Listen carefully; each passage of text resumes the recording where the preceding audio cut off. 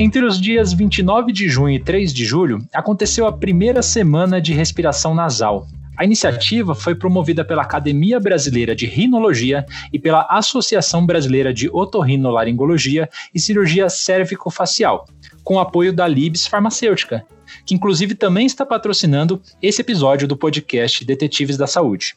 E não é coincidência que essa semana especial aconteceu bem no meio do inverno. É nessa época do ano que diferentes doenças respiratórias, de gripe, a rinite e sinusite, aparecem com mais força. Mas o que será que o inverno tem? Como que a gente consegue se proteger disso? E a pandemia do coronavírus, onde que entra no meio dessa história? Quais são os principais mitos e verdades? São essas as perguntas que nós responderemos nesse episódio sobre doenças respiratórias no inverno. Eu sou o André Bernatti, repórter de Veja Saúde. Estou muito bem acompanhado nesse episódio. Primeiro vou apresentar meu colega, o jornalista Diogo Sponchiato, que é redator-chefe da Veja Saúde. Tudo bom, Diogo? Como anda a sua respiração nesses dias? Oi, André, tudo bem? Valeu pelo convite. Eu ando com o nariz meio entupido. Acho que vou até tirar dúvidas que me interessam diretamente com o Dr. Marcos aqui. Perfeito. E o nosso convidado, como o Diogo adiantou, é o Dr. Marcos Lessa. Ele é professor associado da disciplina de otorrino da Faculdade de Medicina da Universidade Federal da Bahia. Como vai, Dr. Marcos? Ô André, é um prazer, viu, estar aqui com você, com o Diogo e poder aí tirar dúvidas aí, né, de quem for ouvir aí esse podcast. Então vai ser um prazer, vai ser uma conversa legal, estou muito animado aí com a nossa conversa. A gente que agradece a sua presença aqui no nosso podcast, Dr. Marcos. Então, nossa conversa ela vai estar dividida em 3 partes, né? E na primeira parte, nós vamos falar o que o inverno tem. Por que as doenças respiratórias aparecem com tanta frequência no período mais frio do ano? E aí, Dr. Marcos, eu já vou emendar a minha primeira pergunta, que é justamente quais são as doenças mais comuns no inverno quando a gente pensa na nossa parte respiratória? Então, é bom conceituar para ficar bem claro e simples de entender. Existem, assim, um aumento, na verdade, o acometimento de doenças respiratórias, geralmente aqui no Brasil, principalmente no período aí de final de março, início de abril até agosto. Então, no período de outono e inverno, né? E a gente vê que realmente no inverno é quando existe um aumento realmente mais acentuado dessas doenças, né? Então, o que nós poderíamos falar em relação às doenças do sistema respiratório da via aérea superior, que é o tema principal da nossa conversa hoje. Então, nós vamos falar das rinites, né? Então, existe a rinite, nada mais é do que uma inflamação da mucosa nasal. Tudo que tem it significa inflamação, rino é nariz, ou seja, se eu falo em rinite, estou falando de inflamação da mucosa nasal. Tá? Então, existem as rinites de etiologia alérgica, ou seja, causada por alergia. Existem as inflamações de etiologias não alérgicas, né? E aí, nesse período de inverno, o que realmente aumenta muito, e o que a gente vai conversar um pouco melhor ao longo desses próximos minutos aí, são das doenças infecciosas virais. Então, as doenças virais que realmente aumentam mais no período de inverno. E nós vamos detalhar um pouquinho mais essas doenças virais, que basicamente nós podemos denominar de uma rinocinusite viral, tá? Seja ela um resfriado, um simples resfriado ou uma gripe. Tá? Então, basicamente, a gente tem o resfriado, temos a gripe e temos, como ao longo de todo o ano é possível acontecer, a rinite alérgica, que também entra nesse meio aí, às vezes, para atrapalhar um pouco o reconhecimento da real causa dos sintomas. Doutor Marcos, do ponto de vista de sintomas, né, e das manifestações desses quadros que são mais alérgicos, né, e desses quadros que são infecciosos, tipo tem um vírus no pedaço, quais são assim, as principais semelhanças e diferenças? Então, quando a gente está diante de um quadro alérgico, então, o mais importante de tudo, em qualquer um deles, é uma história bem feita, né? Você conversar com o seu paciente, olhar para ele, ver alguns sinais que já se demonstram fisicamente, principalmente na face também. Então, um exemplo simples. O alérgico, quando já chega para conversar com você, ele já chega coçando o nariz, coçando o olho, tá? Isso somente pela inspeção, somente para olhar o paciente, né? Existe um sinalzinho aqui na parte superior do nariz, que é o sulco nasal do alérgico. Existe o próprio sinal que nós chamamos de sinal do alérgico, ou saudação do alérgico, que fica coçando o nariz, né, na frente do médico. Somente pela inspeção a gente já consegue ter uma ideia se aquele paciente tem alguns sinais de rinite alérgica ou não. Além disso, vem a história e a anamnese, que é importante, conversar com a pessoa, entender o que é que está acontecendo. Isso é que vai ajudar a diferenciar um quadro agudo viral ou de uma exacerbação de um quadro alérgico, né? Então, no quadro alérgico, esse paciente já tem história pregressa, né, de atopia, ou seja, de piora dos sintomas nasais quando em contato com algum tipo de fator alérgico. Mexeu no armário, foi arrumar os livros, tá, teve contato com poeira e logo imediatamente desencadeou os sintomas de nariz entupido, prurido, espirro, coriza, tá, secreção nasal, né, tanto anterior quanto a sensação que drena a secreção por trás do nariz. A história ela é muito, muito importante. No quadro viral, já muda um pouco, né? Então, o quadro viral, os sintomas, eles são parecidos em que o sintoma de nariz entupido, de secreção nasal, de espirro, então isso é parecido. Tá? O que vai mudar a diferenciação é exatamente a gente ver que esse indivíduo não teve um contato com um fator alérgico importante, tá? Que esse indivíduo teve um início súbito dos sintomas e no quadro viral, ou seja, no quadro infeccioso, você já começa a ter alguns outros sintomas que no quadro alérgico não aparecem. Então, temperatura um pouco mais alta, uma febre baixa, ou às vezes num quadro de gripe uma febre mais alta, tá? Uma sensação mais de indisposição geral, adinamia, corpo mole, tá? Então isso tudo pode aparecer mais num quadro infeccioso e não é comum aparecer num quadro alérgico. Tá? Então acho que era mais ou menos de forma geral, são detalhes que a gente já pode começar a diferenciar um quadro infeccioso de um quadro não infeccioso. Perfeito. E, doutor Marcos, eu como um bom alérgico vou fazer essa pergunta porque me interessa. O alérgico, ele tem mais risco de desenvolver essas infecções respiratórias, até por já ter lá as mucosas mais inflamadas, ele está mais propenso a ter infecções respiratórias também ou não tem nada a ver? Não, o que existe, o alérgico, mesmo o alérgico controlado, ou seja, o alérgico bem tratado, com os cuidados ambientais e sob controle, se sabe que esse alérgico ele sempre tem o que nós chamamos de uma inflamação mínima de mucosa. Tá? Existem algumas teorias de que o alérgico, que na mucosa do paciente alérgico existe alguma expressão de receptores que poderiam facilitar a aderência do vírus. Tá? Ou seja, provavelmente o alérgico poderia ter uma chance maior de desencadear uma infecção viral por aumento desses receptores vinculados à inflamação da mucosa no alérgico. Não é? O que a gente pode dizer é que, sendo alérgico ou não alérgico, o importante é ter a exposição ao vírus. Tá? Então, o fato de você ser alérgico não necessariamente quer dizer que você vai ter uma doença viral. Você vai ter a doença viral caso você seja exposto a esse vírus.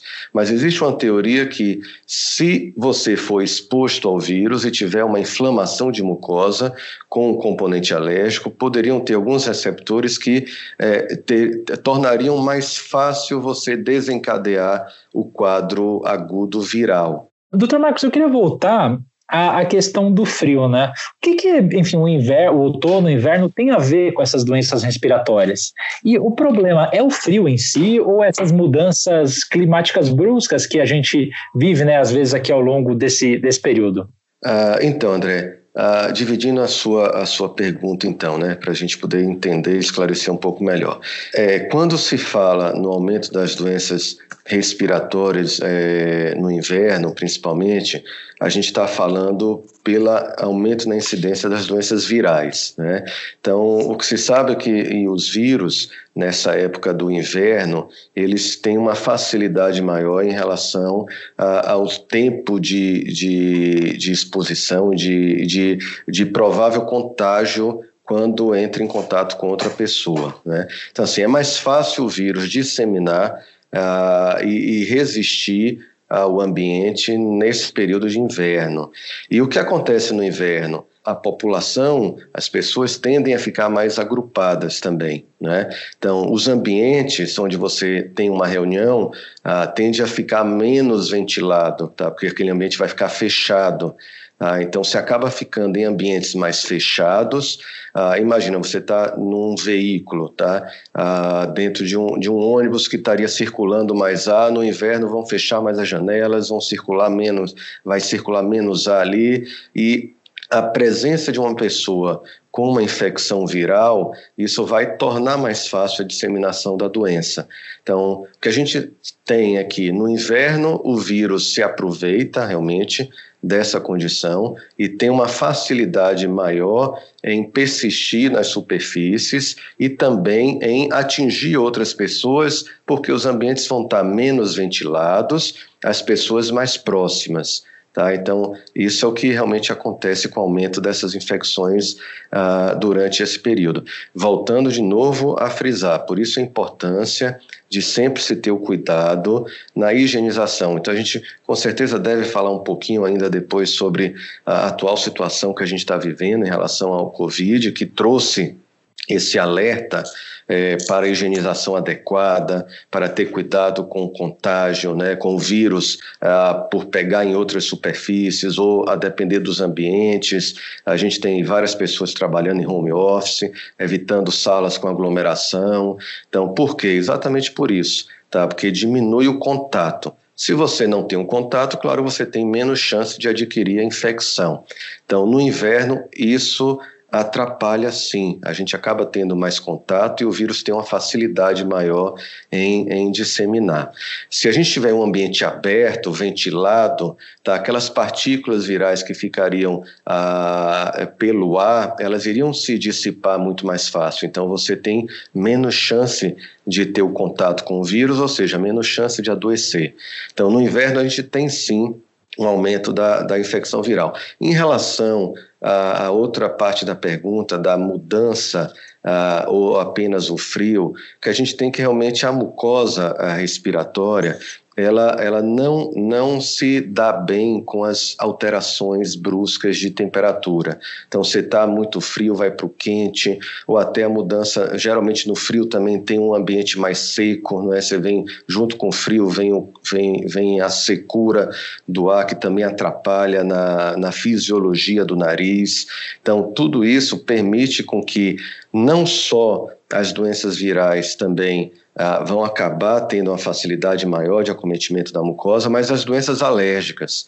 Então, aquele paciente que eu comentei que já tem um perfil de uma inflamação mucosa, mesmo que controlada, quando ele tem essa mudança de temperatura ou esse clima mais seco, tá, essa mucosa acaba ficando mais irritada e acaba desencadeando uma crise mais fácil. Então, você também pode ter um aumento nas crises da rinite alérgica também devido a essas alterações de temperatura e ao ambiente mais seco também.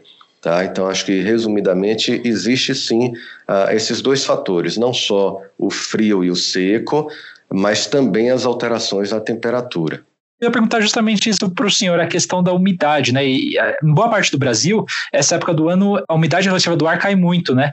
Isso, de certa maneira, também prejudica nosso sistema respiratório? Então, André, até para responder essa pergunta e ficar mais claro, eu vou falar um pouquinho de uma situação que vai ajudar muito a entender exatamente isso que você perguntou. Então, o nosso nariz, ele tem a função de aquecer, filtrar e umidificar esse ar. Tá? E a gente tem na mucosa nasal uma camada de muco, tá? Esse muco, ele possibilita que todas as partículas que nós respiramos e filtramos, essas partículas sejam eliminadas da via respiratória. Além disso, esse muco, ele contém também a defesa, tá? Mecanismos de defesa contra agentes infecciosos, tá? Como vírus, no caso que nós estamos comentando aqui. Então, se eu tenho um clima seco, eu tendo a ressecar mais a minha mucosa nasal. E aí, ressecando mais essa minha mucosa nasal, pode sim atrapalhar nesse mecanismo de defesa, tá? Que nós temos, é uma defesa própria nossa, exatamente pela produção adequada de muco, por uma lubrificação adequada da nossa mucosa nasal, que é por onde o ar tem que passar.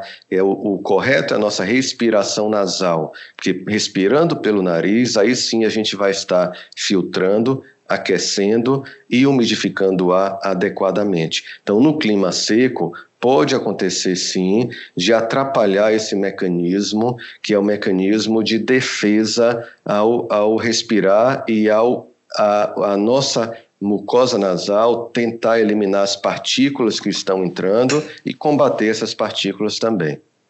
Doutor, eu vou aqui puxar uma sardinha para o lado de nós alérgicos. Nessa época do ano também é mais comum, né, que a gente fique mais confinado em casa, né, como o senhor explicou, né, janelas fechadas, e a gente também tende a pegar o cobertor, né, no armário, aquela blusa guardada. A gente fica mais exposto também a pó doméstico, ácaro e essas coisas que muitas vezes desatam rinite e essas ites alérgicas? Não, com certeza. Então, na rinite, como você mesmo comentou aí, a rinite alérgica, ou seja, a inflamação da mucosa do nariz devido a fatores alérgicos, você tem objetivamente uma exposição ao fator alérgico, né? Então, quando vem o clima frio, tá, que a gente até vale a pena comentar, que eu não tinha comentado antes, quando vem um clima frio, você vai atrás do quê? Daquela roupa que estava guardada lá em cima do armário, tá? Para poder usar e se sentir mais aquecido. Só que a gente não pode esquecer que aquela roupa que ficou guardada ali no armário por mais tempo, ela vai ter mais poeira, ela vai ter um cheiro mais eventualmente de mofo, tá? Então, assim, você tem que limpar, lavar adequadamente essa roupa, porque ao passar a ficar em contato com esses agentes alérgicos, quem tem rinite alérgica vai desencadear a crise. Eu costumo falar que em casa mesmo eu tenho uma experiência prática, né? Minha esposa pega a roupa do armário e pede para eu cheirar para ver se está com cheiro de roupa guardada. Eu falo, não, de jeito nenhum. Eu sou alérgico também. Então, se eu fizer essa experiência, o resultado positivo vai ser eu começar a espirrar. Ou seja, vai ser eu desencadear uma crise alérgica, tá? Então, eu não vou fazer esse teste de cheirar a roupa guardada para ver se ela realmente está com um cheiro de mofo ou se está com poeira. Então, eu prefiro colocar essa roupa no sol, ventilar, lavar, para depois usar da maneira adequada. Então, isso serve para cobertor, para roupa de frio, tá? Para tudo que você tem no seu ambiente de casa, que pode propiciar um contato maior do alérgico com o fator alérgico. Perfeito, doutor Marcos. E assim, não tem como a gente deixar de falar, né, de Covid, né, da pandemia do coronavírus. E eu queria perguntar para o senhor, né, do que a gente sabe, das evidências científicas, já dá para dizer que o inverno, né, esses períodos mais frios, eles ajudam o coronavírus a se propagar? Então, o que se tem com todos os vírus, e o coronavírus é um desses vírus, né, é que o período de inverno realmente é o principal período do ano no qual esses vírus têm a facilidade maior para espalhar na população. Então, a questão do isolamento é exatamente evitar o contato com esse vírus, principalmente ainda nesse período do ano que nós estamos enfrentando, né? Então, isso existe sim. O inverno é o período onde nós temos a maior facilidade para a disseminação e o surgimento das doenças virais. Uma delas, esse ano, que é a novidade, é o coronavírus aqui, que nós estamos, o mundo todo, né, combatendo, mas é a novidade esse ano. Mas tirando o coronavírus, nós temos todos os outros vírus, o vírus essencial respiratório, o rinovírus, o vírus influenza, tá? É um subtipo do influenza que é o H1N1, tá? Todos esses vírus, eles encontram no período do inverno exatamente um período mais propício para poder disseminar e acometer uma quantidade maior da população. O importante também no clima frio, que a gente gostaria de ressaltar, que como o clima frio vem também com esse período de ressecamento do ar, é importante manter a mucosa hidratada. Então, fazer uma lavagem nasal adequada, tá, para poder hidratar essa mucosa, lubrificar essa mucosa e ajudar a nossa fisiologia normal, que já seria de retirar as partículas inadequadas que nós filtramos ao respirar. A lavagem vai ajudar a remover isso daí, ou seja, vai criar condições mais favoráveis para o alérgico e para o não alérgico também. Certo. E doutor, eu sei que é difícil, né, para a gente ficar confinado em casa, mas de certa maneira essa recomendação do isolamento social, ela ajuda então não só na prevenção do próprio coronavírus, mas também desses outros vírus, né, de resfriado e gripe que circulam mais nessa época do ano, né? Com certeza, Diogo. Então, assim, o que é que a gente vê na prática, né, no consultório?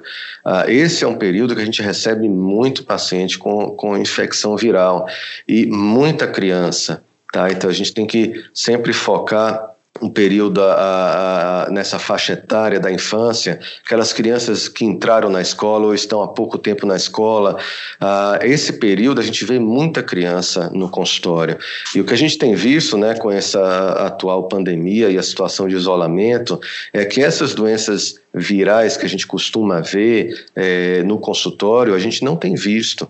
Então, assim, com certeza, esse isolamento tem diminuído todas as doenças virais, porque, como a gente falou, a infecção viral necessariamente vai ter que ter a exposição ao vírus, seja ele o coronavírus, o vírus influenza, o rinovírus ou qualquer vírus. Se você não tem exposição ao vírus, você não vai desencadear a doença viral. Tá? Ou então a gripe, o resfriado, você não vai ter uma gripe ou um resfriado se você não tiver o contato com o vírus. Então, eu acho que uma coisa que essa pandemia trouxe, que deve ficar mais enraizado na população, independente de ser o coronavírus ou não, tá? Esses cuidados de higienização, de levar a mão no olho, na boca, no nariz, esses cuidados devem persistir, né? Porque você evita também outras doenças virais e que realmente aparecem mais nesse período do inverno. Bom, pessoal, vocês viram o quanto a gente já aprendeu nesse primeiro bloco de bate-papo, né? Então, nós vamos agora para a parte 2 do nosso programa, né, desse podcast especial sobre doenças respiratórias no inverno, que tem o patrocínio da Libs Farmacêutica.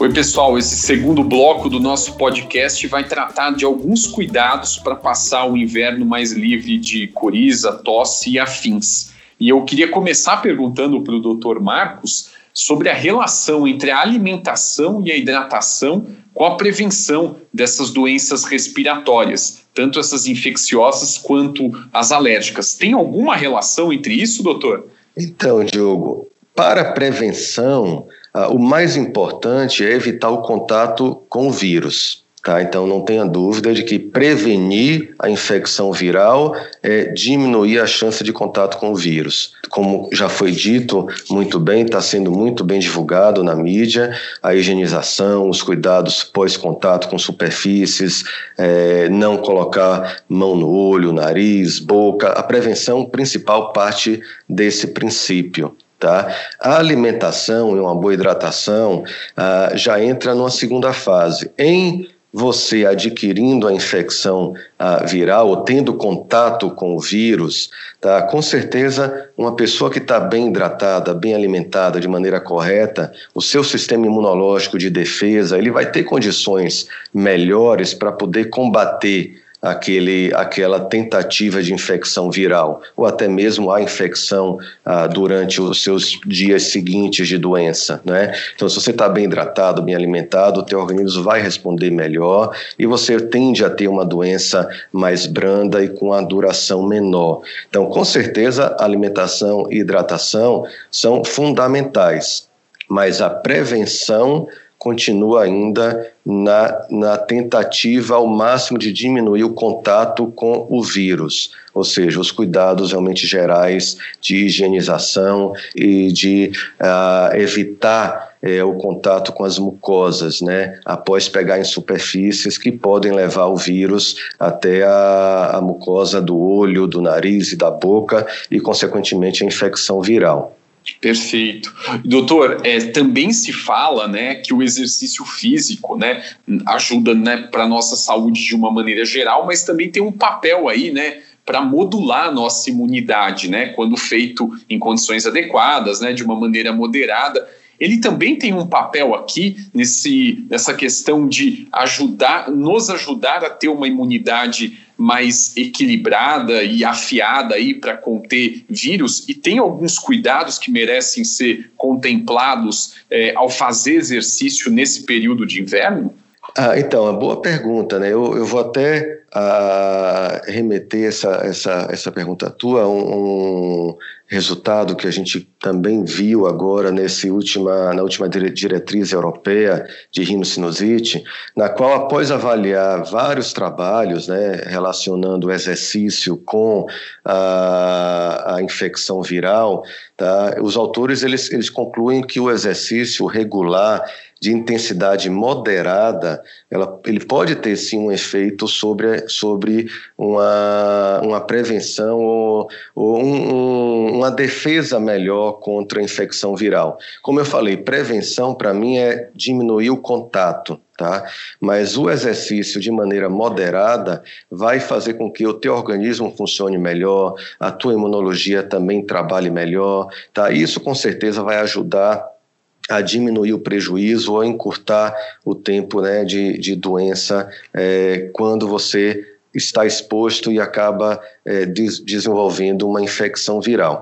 Então, a resposta para mim é que a atividade física é importante, sim, uma atividade moderada e bem orientada. Tá? Claro que as atividades muito intensas, elas tem que ter certos cuidados, né, para você também não expor o teu organismo a uma atividade muito desgastante e que isso possa lhe trazer prejuízos também, tá, na sua saúde como um todo.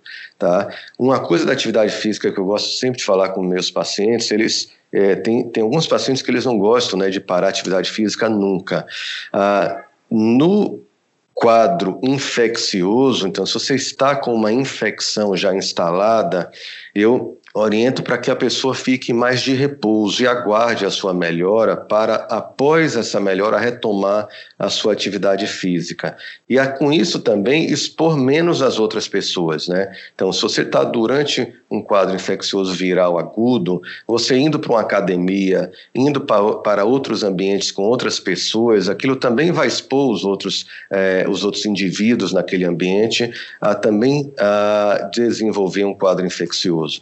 Então, eu acho que, resumidamente, a atividade física regular e moderada é muito importante, porque isso, com certeza, tem um efeito positivo na saúde do indivíduo, mas durante o quadro infeccioso agudo, eu peço para fazer um pouco mais de repouso, hidratação e aguardar a melhora desse quadro. Eu queria perguntar, ainda no campo da prevenção, a importância da vacinação nesse cenário. Por que é tão importante, enfim, tomar, né, as vacinas para as doenças respiratórias? Claro, as vacinas disponíveis. As vacinas que são realizadas todo ano e sempre antes, né, desse início aí do inverno, são as vacinas que são direcionadas à gripe, tá? Ou seja, retomando um pouquinho aqui para a gente diferenciar um pouco melhor, nós temos o resfriado e a gripe. O resfriado é um quadro viral mais brando, tá? Causado por vírus como o rinovírus, o parainfluenza, o vírus sincial respiratório, ou seja, o indivíduo tem um nariz entope, coriza, a garganta fica irritada, o corpo um pouco mole, febre baixa, tá? Esse quadro viral de resfriado, a vacina não vai ter efeito, tá? A vacina, ela é direcionada para o agente viral que está vinculado à gripe, tá? Ou seja, o influenza. Então, quando você toma a vacina para a gripe, você está direcionando exatamente a uma proteção para um quadro que seria um quadro pior, porque a gripe é um quadro viral mais intenso, derruba mais o indivíduo, aquele quadro que vem com a febre geralmente mais alta, uma tosse pior, corpo fica quebrado, tá? Você fica na cama, não tem vontade de levantar, não vai ao trabalho, tá? A cabeça dói mais, o nariz entope mais, ou seja, é um quadro viral muito mais intenso. E a gripe, por ser um quadro viral muito mais intenso e também acometer mais a via aérea inferior, ou seja, brônquios, né, o pulmão, é um quadro que está mais associado às pneumonias. Então, se você previne a gripe fazendo a vacinação contra a gripe, você também vai diminuir a chance de acontecer uma pneumonia. Então, a vacina de gripe é muito importante, principalmente nos extremos de idade. Então a gente tem as crianças, os pacientes mais idosos, ou então nos profissionais de saúde, ou então naqueles indivíduos adultos, mas que têm alguma deficiência imunológica, tá? Que poderia ter um quadro de pneumonia mais fácil. Então a vacina para a gripe, ela vai exatamente ajudar nisso daí. E por que tomar todo ano? Tá? Porque esses vírus, eles têm mutação. Então, a vacina que você tomou esse ano, ela já não vai servir para o próximo ano. Então, é sempre renovada essa vacina, exatamente vendo qual foi o tipo de vírus que mais acometeu a população. Então, por isso é que a necessidade de ser revacinado todo ano. E nós temos vacina, uma vacina que cobre basicamente o influenza, e o H1N1 é um subtipo do influenza. Então, na vacina de gripe, você já está sendo protegido contra o H1N1 também. Ótimo, doutor Marcos. E, doutor, eu queria perguntar para o senhor uma coisa que assim, interessa muito nossos leitores, sempre que a gente fala no tema, tem uma grande audiência, que é a lavagem do nariz, né? Higiene nasal. Como funciona isso? Qual que é a orientação? Todo mundo tem que fazer essa limpeza do nariz? Então, nosso nariz, como eu também comentei ao longo dessa nossa entrevista, nosso nariz, ele tem uma fisiologia normal, tá? A fisiologia normal é o quê? Ele produz um muco, tá? Porque esse muco tem que carregar a impureza que fica aderida na mucosa, e esse muco também contém defesa para combater vírus e bactérias que podem ficar na superfície da mucosa. Certas situações, nos climas mais secos, no indivíduo com rinite alérgica, tá? Essa fisiologia nasal, ela pode ficar mais prejudicada. Então, a lavagem nasal, ela entra sim como um mecanismo importante de ajuda. Tá? Nós estamos ajudando a nossa limpeza da mucosa nasal. Então, a lavagem nasal com as soluções salinas, ela é orientada, sim, como tendo um benefício para se manter a mucosa nasal em boas condições. Então, nós orientamos, sim, a realizar uma lavagem nasal com solução salina a todos os nossos pacientes. É adequado, é interessante, nós vemos realmente resultados positivos com essa lavagem nasal. E, doutor Marcos, indo para o lado prático, né, dessa lavagem nasal, existem produtos mais ou menos adequados para fazer a lavagem? E se o senhor pudesse falar, tem assim algumas dicas para assegurar que a gente esteja fazendo uma lavagem nasal correta? A lavagem nasal, ela deve ser feita com a solução adequadamente tamponada, com a concentração adequada. Então, assim, nós orientamos, nós podemos dividir a lavagem com a solução salina isotônica ou então a solução salina hipertônica. De forma objetiva, o que é que muda isso daí? A solução salina isotônica, ela tem a mesma concentração parecida do cloreto de sódio, do sal, com os nossos fluidos do organismo. Tá? Então, essa é a que a gente mais utiliza no dia a dia, a solução salina isotônica, o que vocês podem ver que é aquele soro fisiológico a 0,9%. 0,9% é exatamente mostrando que é isotônica em relação à concentração de sal. Tá? Então, essa solução salina isotônica é a que nós consideramos mais adequada para ser utilizada no dia a dia. A solução hipertônica, ou seja, com mais concentração de sal, e aí nós temos solução com 2% de sal ou a 3%, essas são soluções que elas podem ajudar eventualmente na queixa de congestão nasal, do nariz entupido, porque como tem mais sal, ela tende a enxugar um pouquinho o edema de mucosa, então ela pode melhorar na queixa de obstrução nasal, mas por outro lado, eventualmente o paciente pode se queixar um pouco mais de irritação da mucosa, pela concentração do sal. Ela vai simular mais aquela água do mar, uma água com mais sal. E todos sabem que água no mar, quando você acaba entrando água no mar na fossa no nariz, você acaba tendo uma descongestão. Essa descongestão acontece exatamente devido à presença da maior concentração do sal. Certo, e doutor Marcos, até para tirar às vezes uma eventual dúvida dos nossos ouvintes aqui do podcast, esses produtos não têm a ver com aqueles que a gente chama de descongestionante nasal, né? Tem alguns produtos que têm um efeito mais rápido, mas que não podem ter um uso contínuo, né? O senhor poderia falar um pouco sobre essas diferenças também? Com certeza, Diogo, excelente pergunta, porque isso é uma coisa que os nossos pacientes, as pessoas que nos procuram, elas atrapalham muito, né? E é importante a gente diferenciar isso. Quando a gente falou que a solução salina hipertônica, ou seja, 3%, ela tem um efeito de descongestão, é porque ela melhora o edema da mucosa e a pessoa passa a respirar melhor. Mas existem produtos que são chamados descongestionantes nasais, são os descongestionantes tópicos, são geralmente umas gotinhas, né, de pingar no nariz que levam ao que a gente chama de vasoconstricção. Então, o que é isso? São medicações que retiram o sangue do nariz. Vasoconstrictor murcha o vaso, ele contrai o vaso. Então, na hora que você usa uma medicação descongestionante com vasoconstrictor tópico, ele vai expulsar o sangue do nariz e, ao expulsar o sangue do nariz, o nariz vai abrir.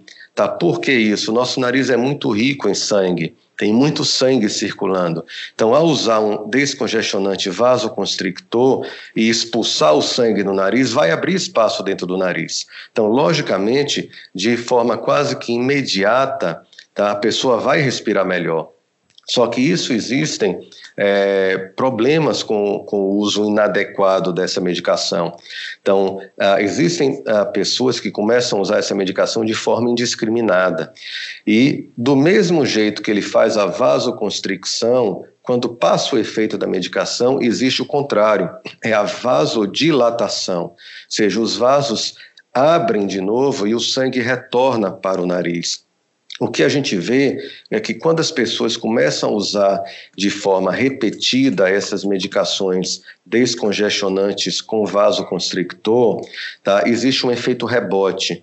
Ou seja, a pessoa acaba desencadeando uma vasodilatação que entope muito mais o nariz do que o que era antes. E a pessoa começa a ficar dependente do uso daquela medicação. Então, é chamada rinite medicamentosa.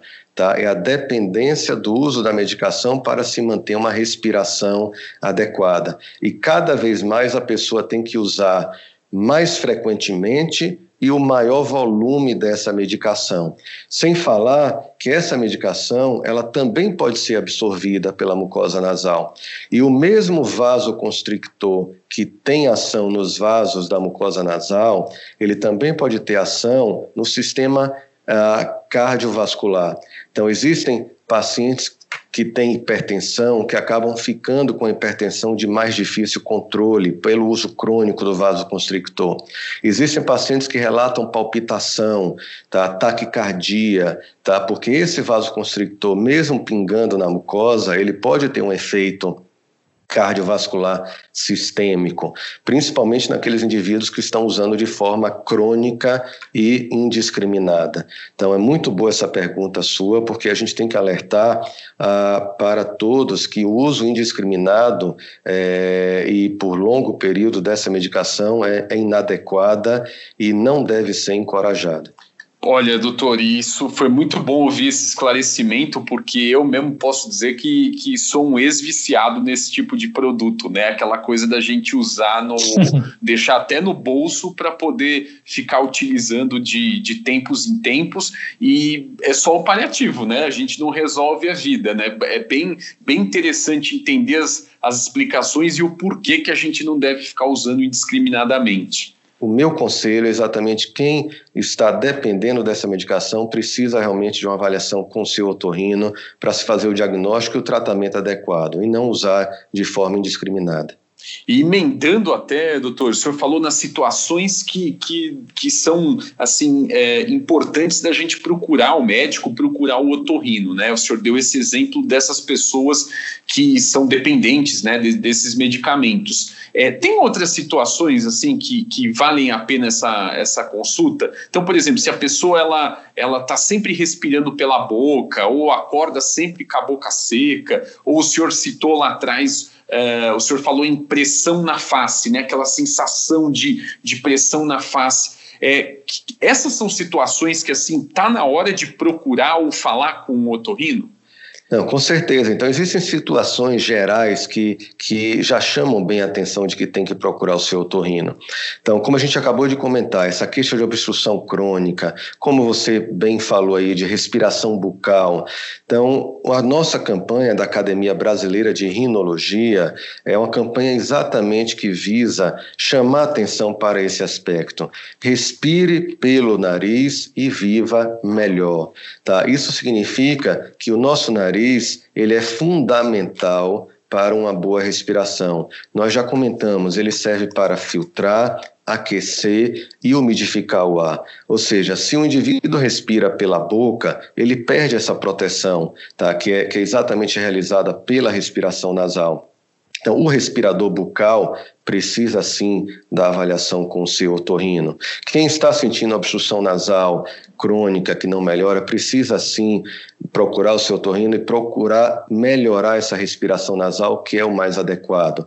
Aquele indivíduo, até voltando um pouquinho para o tema que a gente começou a discutir, que nas infecções agudas, claro que naquele primeiro, segundo, terceiro dia de um resfriado, de uma infecção aguda viral, o indivíduo vai estar com o nariz entupido, congestionado, com coriza, indisposto. Então, o que a gente orienta? Geralmente um quadro viral dura em torno de 3 a 5 dias. Então, o que tem que fazer nessa fase é o repouso, uma boa alimentação, uma boa hidratação, lavar o seu nariz, tá? Aguardar esse tempo de evolução, usar um antitérmico se tiver a temperatura elevada, usar um analgésico se tiver um pouco de dor de garganta ou um pouco de congestão na face. Então, esses primeiros 3 a 5 dias é um período que o indivíduo pode tomar essa conduta e aguardar. O que a gente orienta são 2 sinais importantes em relação à evolução clínica.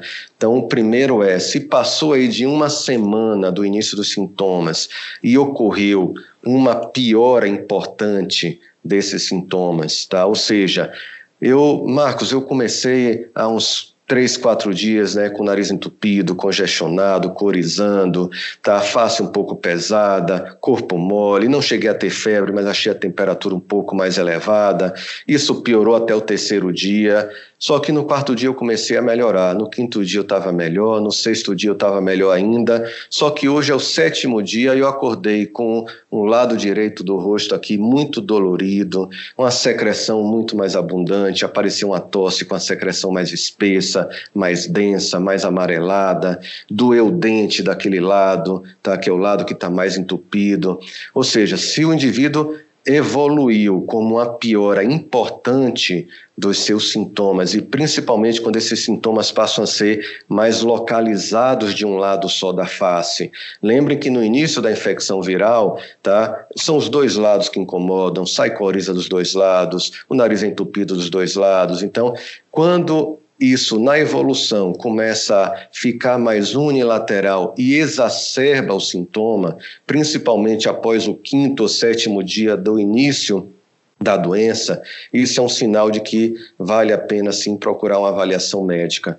Outra coisa que nós chamamos a atenção são aqueles indivíduos que desenvolvem uma infecção respiratória viral aguda e ela persiste por mais do que 12 dias com sintomas mesmo que moderados, né? Mesmo que são sintomas que não pioraram muito, mas são sintomas que persistem depois de 10 a 12 dias do início do quadro. Então isso merece também uma avaliação médica.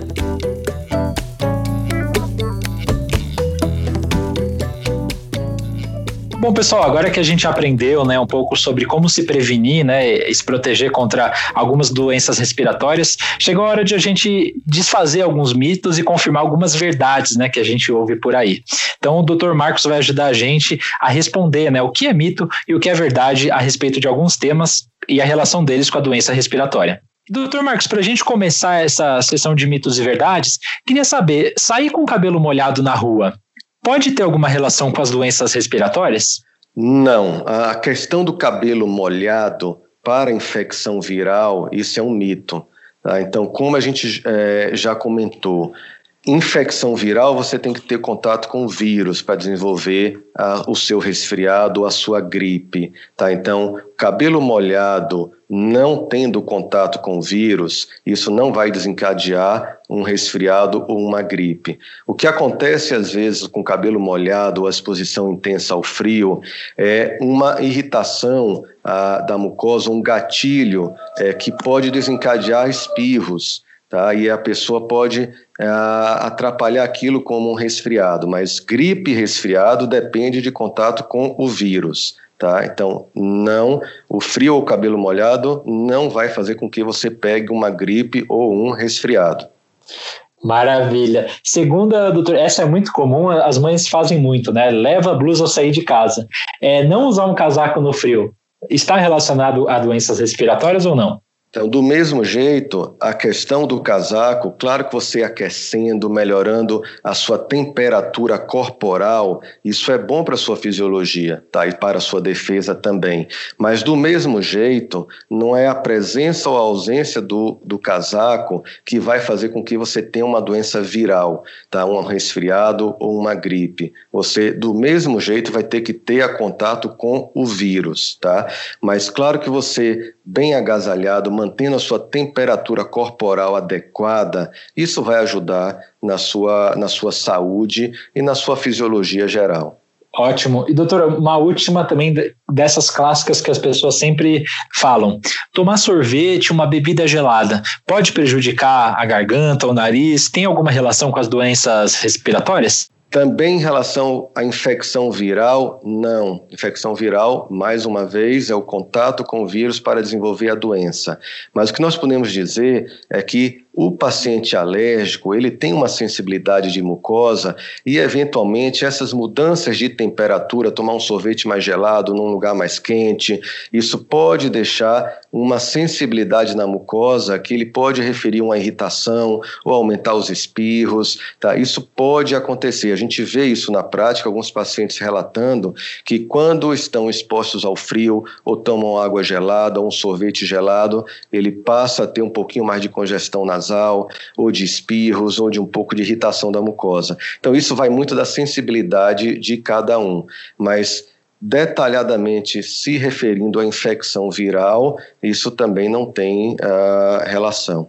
Doutor, e essa daqui é uma que está bem popular, principalmente em tempos de Covid, né? Aumentou até o consumo de suplemento de vitamina C. A famosa vitamina C ajuda mesmo a prevenir esses problemas respiratórios? A vitamina C, eu também vou me remeter aqui a esse último diretriz europeia de rinossinusites, tem um trecho interessante que se fala de vitamina C. Então, o que se viu é que a vitamina C, em indivíduos expostos a uma atividade física intensa, tá? A vitamina C, no grupo que usou, ela parece que diminuiu o tempo de uma infecção aguda viral com sintomas mais brandos. Tá? Na população geral, o uso indiscriminado como prevenção, isso não existe uma confirmação de que isso previne. Tá? Então, resumindo, vitamina C com uso indiscriminado para a população geral como prevenção, não. Em um grupo de atividade física muito intensa, ela poderia ter uma ação benéfica por alguns resultados que a gente tem visto recentemente. Certo. E os chazinhos, doutor, que também são bastante populares aqui no Brasil, né? Chás, essas soluções naturais, elas ajudam na prevenção ou no controle desse tipo de problema? Não, em relação ao chá, eu vou muito mais assim, pela questão da temperatura. Então, o indivíduo que está com aquela garganta irritada, incomodando, e você toma aquele chá um pouco mais com a temperatura morna, então todo calor, ele tem um efeito anti-inflamatório. Tá? Então, quando você faz um gargarejo com água morna ou toma um chá morno, ele pode dar um alívio na sensação da irritação da mucosa, mas como prevenção e como tratamento, também não. Então, de forma objetiva, como prevenção, não existe assim, nada estabelecido em relação ao uso de chás naturais, né? Para a prevenção de infecção aguda viral, e no tratamento a questão do calor pode ajudar na sensibilidade, nessa sensação da irritação. Perfeito, doutor Marcos. Para fechar, às vezes a gente lê aí nas redes sociais, né, vê algumas mensagens desse tipo falando em cura para rinite, cura para sinusite, pensando aí nesses quadros mais alérgicos. Existe cura para rinite, para sinusite, quando a pessoa tem esses problemas de forma mais crônica? Quando se fala em rinite alérgica, vejam bem, porque existem outras etiologias, ou seja, existem outras causas de rinite e de sinusite crônica. Então, nós vamos aqui especificar uma das causas, que é a causa alérgica. Tá? A causa alérgica é aquela causa que o indivíduo tem uma sensibilidade a um antígeno, a um fator alérgico, ou seja, a poeira, ao fungo, a barata, a pelo de cão, pelo de gato. Então, isso é que é o fator alérgico. E ele, então, tem essa predisposição genética e quando entra em contato com aquele fator, ele desencadeia a reação inflamatória. Para a rinite alérgica, nós procuramos o controle. Tá? Então, o controle da sua rinite alérgica. Esse controle inicia desde um controle ambiental, ou seja, evitar a exposição ao que causa a inflamação. Tá? Se eu tenho uma alergia ao ácaro, eu vou ter que fazer de tudo para evitar a exposição ao ácaro. Tá? Então, aquilo já passa o básico para o seu controle. Fazer a sua lavagem com solução salina fisiológica da mucosa nasal, a lavagem nasal, também ajuda no controle da rinite alérgica. O tratamento medicamentoso, quando indicado, isso você tem que procurar o seu médico otorrino para orientar quando usar, por quanto tempo usar e a dose a ser usada, ela também ajuda no controle da rinite alérgica. Existe a imunoterapia, que são as vacinas para alergia. A imunoterapia nada mais é do que uma dessensibilização. Então, o que é isso daí, para eu explicar de forma mais simples?